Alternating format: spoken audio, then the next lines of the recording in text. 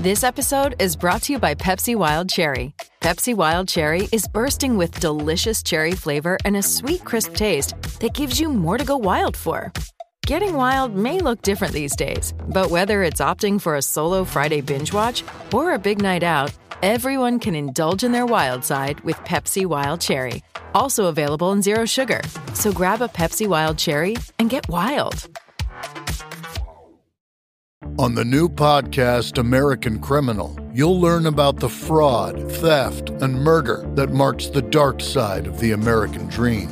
Like the Menendez murders, was it two greedy kids who killed their parents for money, or is there more? Listen to American Criminal wherever you get your podcasts.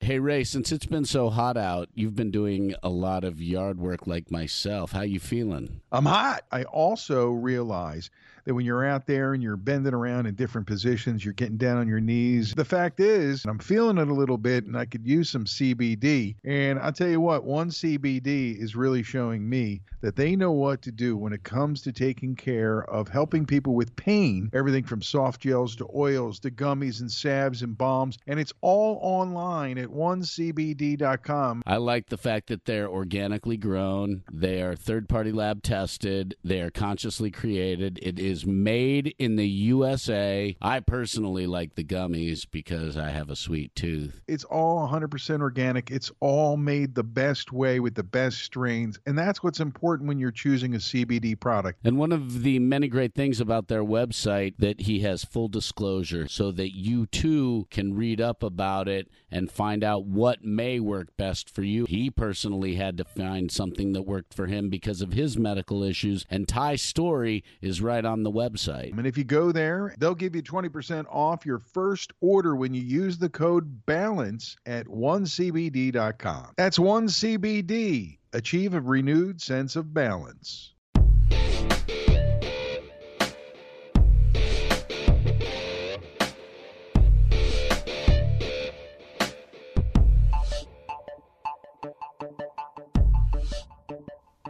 Welcome to an episode of 5 Favorites on the Imbalanced History of Rock and Roll. I'm Ray Koob. I'm Marcus in the Darkest. And today on the podcast, we're going to talk about the guys who drive the bus. You can't do it without the drummers.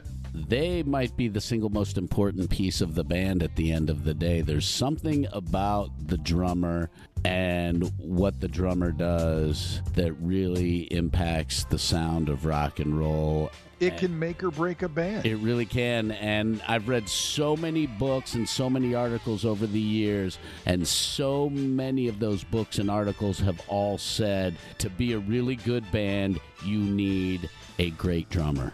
For this episode of 5 Favorites, we're going to dig into our 5 favorite drummers of the 70s, as in the 1970s. Because I guess now we have to be more specific. Although I don't know any drummers from the 1870s, so we're good. Or the 1770s, for that matter. That would be the drum and fife corps from the 1770s, you know. They were good. Yeah, they were. Hey, man, they had it together. I think they were on Buddha, man.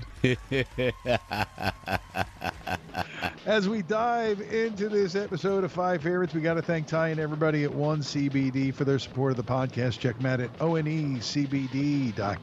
And to our friends at Crooked Eye Brewery in the heart of Hapro. They are right there at York and Montgomery, brewing the cure for what ails you since 2014. Thanks for their support. As we count them down, well, Marcus, before we move forward and start the countdown, we've got to go to Vegas to see what the line is, the over-under on how many we'll have in common on this week's episode. The over-under, according to Vegas, is 1.5. Wow, I thought it might be higher because I'm going to go higher and pick 3 as the number we'll have in common on this episode. I'm going to go low and say 1. All right, I guess we'll see how it plays out. Yes. And we've been doing a few more 5 Favorites lately, and I've been told once again that I always make you go first, so I will give my number 5 drummer of the 1970s. 1970s. Lay it on us. Number 5, Ray. When his drum company wanted to do an ad with Billy in it, they made it look like he was a man with 4 arms. Now you're thinking, wow, 4 arms. It's like, halfway to an octopus playing the drums. And that, my friends, is the one and only Billy Cobham. His early work in Mahavishnu Orchestra meshed together the sounds of jazz and progressive and rock. He'd do solo work that would include one of my favorite jazz fusion albums of all time, Spectrum. He would go on to play alongside some of the truly greats in jazz. He was Miles Davis's drummer of choice throughout the 70s as a perfect example. Stanley Clarke, Ron Carter. He even played with some R&B favorites like James Brown or the Brothers Johnson. Through it all, he increased his rock cred by just playing the hell out of the drums and rocking everything that he touched. My number 5, Billy Cobham. It's a hell of a choice. Look at the repertoire of people he's played with. Look at the lineup of musicians he's played with. If you're playing with that many people in the 70s when there is so much insane amounts of talent making so much noise and the industry being as huge as it is, and yet you're being called upon to play with all these people, that says a lot about who you are and what you do. I know I'm stretching it a little bit because not everybody even knows who Billy Cobham is, but look him up. Marcus, your number 5 favorite drummer of the 70s? My number 5 favorite drummer of the 70s, going to Birmingham, England. This band had a lot of symphony in their sound, using electric violins, electric cellos, and a lot of spaceship-themed vibe in their music. Their frontman was once called a songwriter as great as Paul McCartney, but they were tired of all the spaceship shit in his music. I'm talking about the band Electric Light Orchestra, and the drummer is Bev Bevan. I remember listening to Face the Music, a New World Record, and Out of the Blue over and over again on my turntable. El Dorado, I remember getting that album after having listened to those first 3, and I really played the shit out of those ELO records in my young days. They're one of the bands that I've been able to fortunately move forward and pass on to my son that he really likes. Mr. Blue Sky is one of his favorite songs. So I would have to say the fact that he played the way he did, the fact that he made the music that he did, and the sound was so huge at that time and so grand and so moving to a little 7, 8, 9, 10-year-old kid, they still stick with me. And looking over this list, I started listing all these drummers out, and he definitely had to be in the top 5 for me. Think about the album Face the Music, the song Fire on High.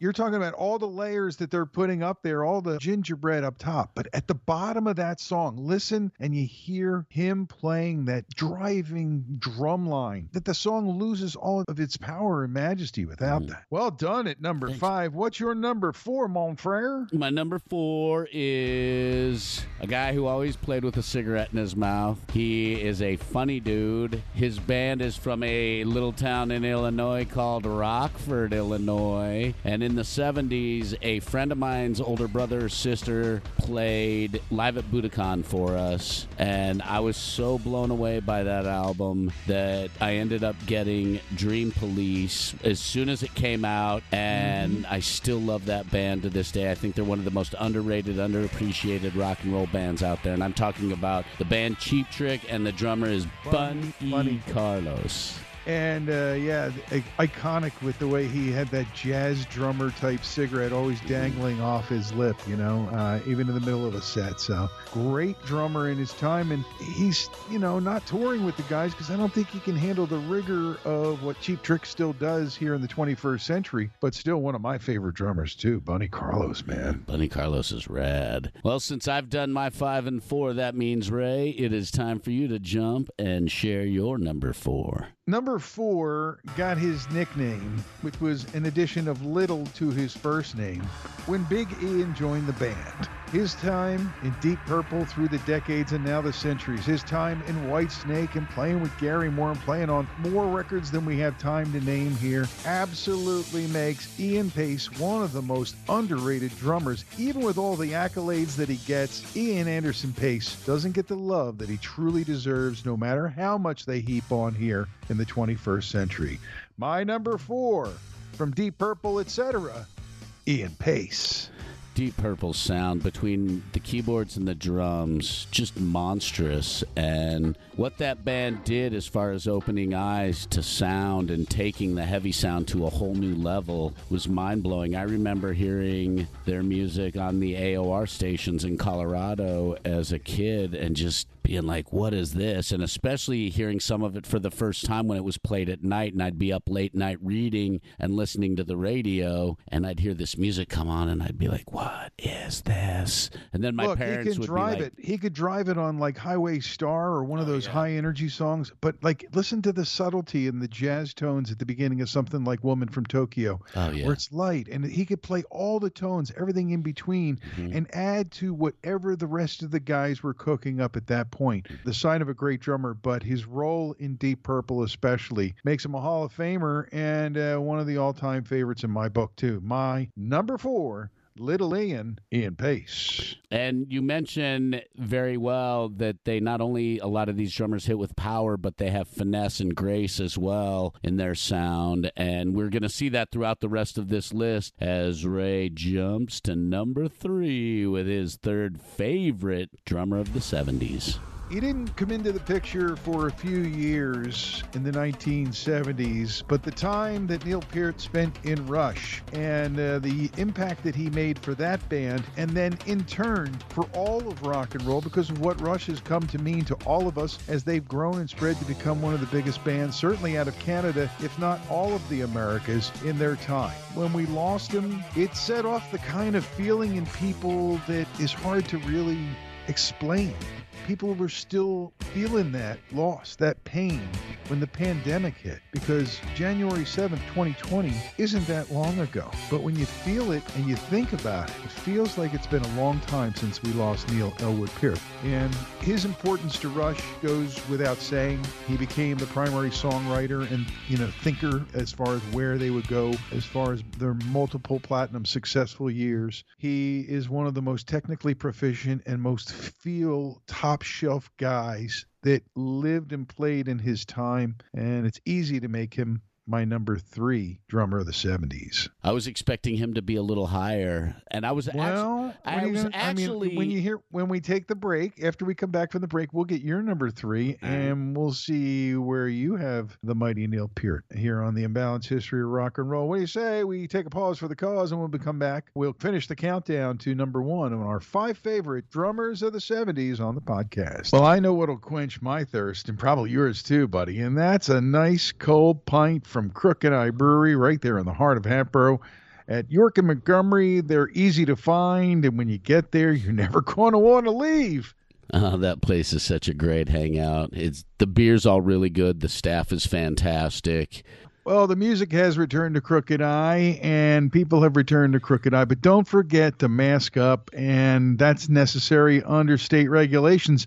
The guys at the pub are taking care to follow the governor's regulations, and you can keep up with not only what's going on there, but all the music and all the activities going on. And you can check out the online open mic. They've got a page too. It's all about Crooked Eye on Facebook, and you can find out what you need to know. Their Facebook presence is fantastic, and they definitely do a great job at keeping people in the know as far as what's going on with Crooked Eye, because we know people like ourselves, enjoy a nice cold pint of beer, especially on a hot day like today. Go in and see what's on the board and have a nice, frosty, delicious summer pint. Pick it up at Crooked Eye right in the heart of Hatboro. Crooked Eye supporting us here on the podcast and serving the cure for what ails you since 2014.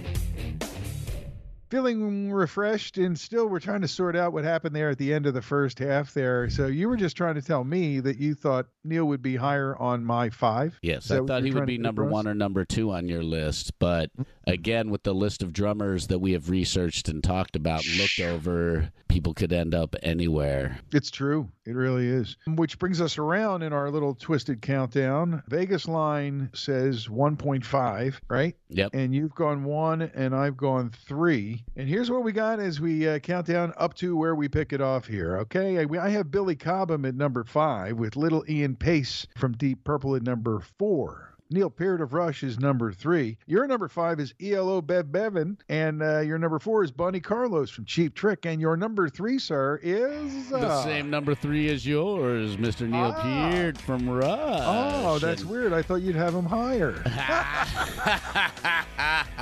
No, I got into Rush a little bit later than a lot of people, but again, his impact on the music and some of the songs that they wrote in the 70s, while most of the Rush that I was familiar with was early 80s Rush, the stuff that he wrote in the 70s and the stuff that he played in the 70s was just magnificent and brilliant, and it continued to be so throughout his entire career. And I can't believe when you said that it was January of this year that Neil Peart passed away. It feels like it was 2 years ago. I swear to God, because of the pandemic. It feels like a lot longer ago than just a few months. Neil Peart, number 3 for me. That brings me around to my number 2, doesn't it? We got your 3. What's your 2, dude? My 2, dude, is a guy who was a spider from Mars. He played at maybe the most important phase of David Bowie's career, but these albums have all had a huge impact on my life, and I started listening to Bowie in the 70s, Woody Woodmansey, Hunky Dory, The Rise and Fall of Ziggy Stardust, Aladdin Sane, all such important albums to me, and The Man Who Sold the World as well. And if you look at that album is weird as fuck, but it is so good, and the drum beats on that album are just fantastic.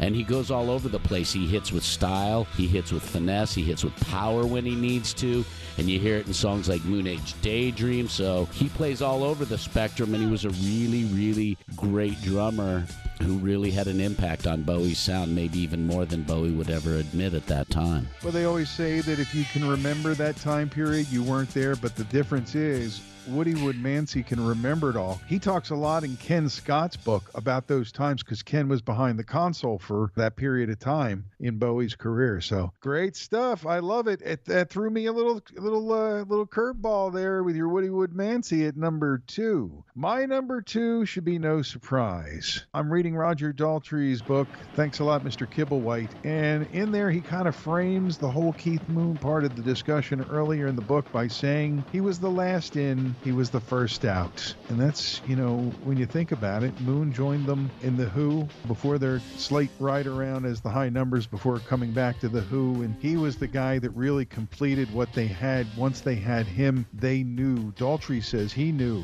right away, even before Moon himself. He said he was never formally invited to join The Who, but in Roger's book, he kind of reminds and explains how it happened, as well as other great stories. But yeah, his playing, his spirit, what they called on one TV show, the sloppy drums that he played, and not to mention his propensity for mischief and chicanery and what do you call it? Shenanigans. Driving cars into pools and setting off explosions on television shows, deafening the Tex and Pete at one point. Keith Moon was also one unfucking believable drummer. When you listen to his lines, when you listen to his roles in the Who songs that he played on, there's nobody else like him in that regard. And again, you're talking about jazz, his feels coming from that jazz side of England's playing history. And, you mentioned the jazz, but Keith Moon, the way he hit, those British drummers from that era hit the drums so freaking hard, but yet they did it so gracefully. And the way they were able to take those jazz beats and hit them hard and do what they did with the power, it's mind-blowing because they changed rock and roll drumming, that whole group from Great Britain at the time, the Yardbirds drummer, Jim McCarty, Bonham, also Keith Moon from The Who, and then you combine Keith Moon with John Entwistle, and boy, that is one of the most ferocious rhythm sections in the business, if you think about it. Those two together... I don't even have to think about it, Marcus. It absolutely was. It was unbelievable. They were poetry in motion at, 125 miles an hour and 125 decibels. It was incredible. Oh, yeah. And I'll bet you drummers could tell us, could tell us technically how Moon could do what he did with the power that was would go from the end of that stick into the skin right at that moment to get that kind of sound. But for him to do it in, I don't know where they at, 32nd, 64th, 128th notes, I don't know. The way he would roll across a kit and get so much power and energy out of it, the way he could roll up the energy and keep up with all the other shit that was going on stage with the Who, was a one-of-a-kind guy. And I think you can divide their history into two parts, before Moon's death in 1978 and after. Absolutely. And as we sit here, we're just coming up on the anniversary again. Long may he rest and play in peace, the great Keith Moon, my number 2. Great and I choice. believe that means I go to number 1 now, don't I? That is We've only correct. got one left. All right. Yeah. All right. How many do we have in common so far? One. Okay, one in common so far. Interesting. Your bet's riding good so far with Vegas, dude. This is where I lose the bet. My number 1 would seem to be obvious. He is most well known and most accomplished at having been the guy who made Led Zeppelin fly. The other guys could guide, they could write, they could cajole it in the direction. But when it came down to it, John Bonham was at the pilot seat of Led Zeppelin every time they went in the studio, every time they went on a stage. And he didn't do much outside of Led Zeppelin at all, really. He had just very few credits outside of Led Zeppelin. Him and Plant got in with the right guys at the right time, and they went to work. And for him, he was more, in my mind, was more like a hard hat, lunch pail kind of guy. And when he went to work with Led Zeppelin, no matter where it was, there was no fucking around. He was going to deliver the goods in a studio, on the road, in a studio practice, whatever it was, he was delivering. And that's why he's my number 1. I think he's, again, one of, like Moon, has a unique sound. And ironically, his son Jason is the only drummer I've known to be able to completely duplicate that sound as far as the tone and texture and everything. Conversely, it's Ringo Starr's son, Zach Starkey, who can replicate the sound of Keith Moon in the modern day performances done by The Who, and does an amazing job and has for a long time as their drummer. So it's all related. We talk about it. Go back to the 60s and you come here to the, to the 2020 and it's all still connected. That only leaves one thing left, my friend, before we get into some honorable mentions. And I have to ask, who is your number 1 drummer of the 1970s, sir? Well, to continue the conversation of the amazing rock and roll animal we were just talking about, John Henry Bonham of Led Zeppelin, my number 1 drummer of the 70s. What that guy did behind the kit, mind-bending. And the fact that he was self-taught mostly says a lot more about his natural skills and his natural gifts, that he was able to pick it up mostly probably by sound and by watching and imitating. And I think without having instruction to be able to pick up like that is pretty impressive. And very impressive. And the fact that he was able to do it. And if you listen to their entire catalog, where he just absolutely murders the drum kit, but then there are times where he is so graceful and like gentle with the drums, but the sounds are always beautiful that come out of the percussion and out of the rhythm section of Led Zeppelin. They were a tour de force as well. Together, just like Keith Moon and Entwistle, Bonham and John Paul Jones are a force of nature as a rhythm section. And there's our 5 favorites, drummers of the 1970s. We share the number 1 in Bonzo, and that means we have 2 in common, and Vegas is smiling because they don't have to pay you, they don't have to pay me. But we got a field goal right in the middle. We split the uprights. Hey, what do you got on your honorable mentions? Because I know you have a few. I have quite a few. Some of them include Alex Van Halen, who was only in the 70s a short time and more of an 80s drummer, but the Van Halen sound in 76 through 78 before they started recording, and then when they released 1 and 2 in 78 and 79, really set up the 80s Southern Cal hair band scene and the 80s rock scene. Without Van Halen, we didn't have that, and his influence on drumming is huge. Frank Beard from ZZ Top Top deserves props. He's a great drummer. He's one of my favorites. Phil Rudd from AC/DC, I think, deserves props. Bill Bruford. Bruford's on my list, too, because he did different things. He not only was in Yes at a time when I was really into the band, he then went on, doing stuff with Crimson and everybody else. So definitely one of my favorite, most influential drummers of the 70s. Barrymore Barlow, I think, deserves some props as a great drummer, playing with Jethro Tull through the 70s. But that's pretty much, and then, of course, Jeff Porcaro, but I think he was more of an 80s drummer. I know they were studio drummers a little bit in the 70s and rolling into the early 80s. So, well, let me give you somebody who deserves to be on this list for the 60s, 70s, 80s, maybe even the 90s that you didn't mention, and neither of us mentioned Charlie Watts. Charlie Watts has been there as the human timekeeper since the beginning of time, as it seems, and he's still holding down the seat in the fantastic Rolling Stones.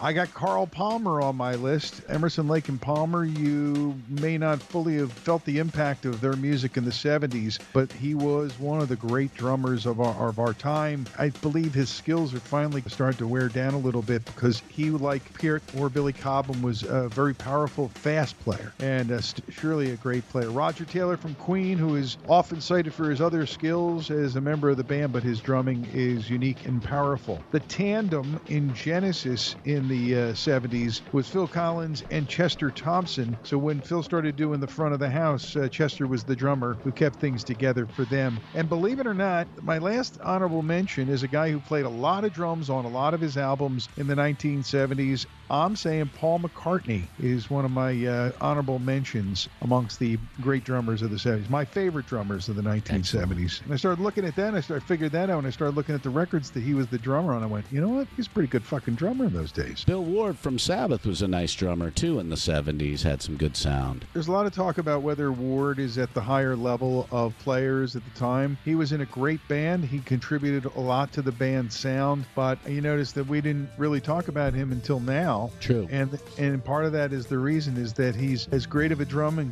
sound and a great drummer as he brought to the table. I don't think he's often thought of amongst some of the upper tier of drummers in rock history. I don't know if that's right or not, but I think that's what's going on. So, 5 favorites. Here we are again. Somehow we managed to count it down the right way this time. That's always a bonus. We did?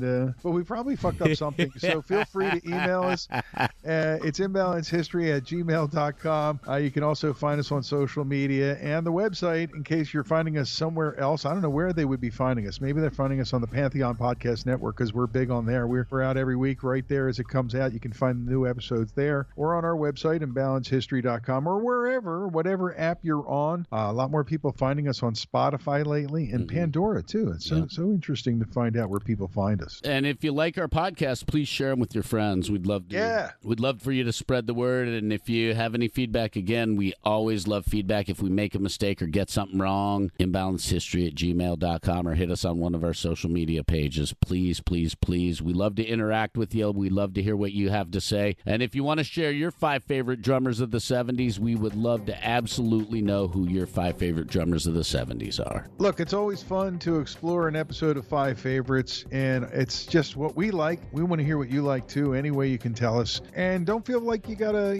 do anything more than put your hand up. If you just want to let us know where you're listening from, that email comes in handy just so we know where you are. We're trying to find out what's going on with this thing as we continue to grow here on Doc Media and the Pantheon Podcast Network. Well, that's going to do it, man, for this episode of 5 Favorites. I'm Ray Koob. I'm Marcus in the Darkest. And we're going to catch you next time right here on the Imbalanced History of Rock and Roll.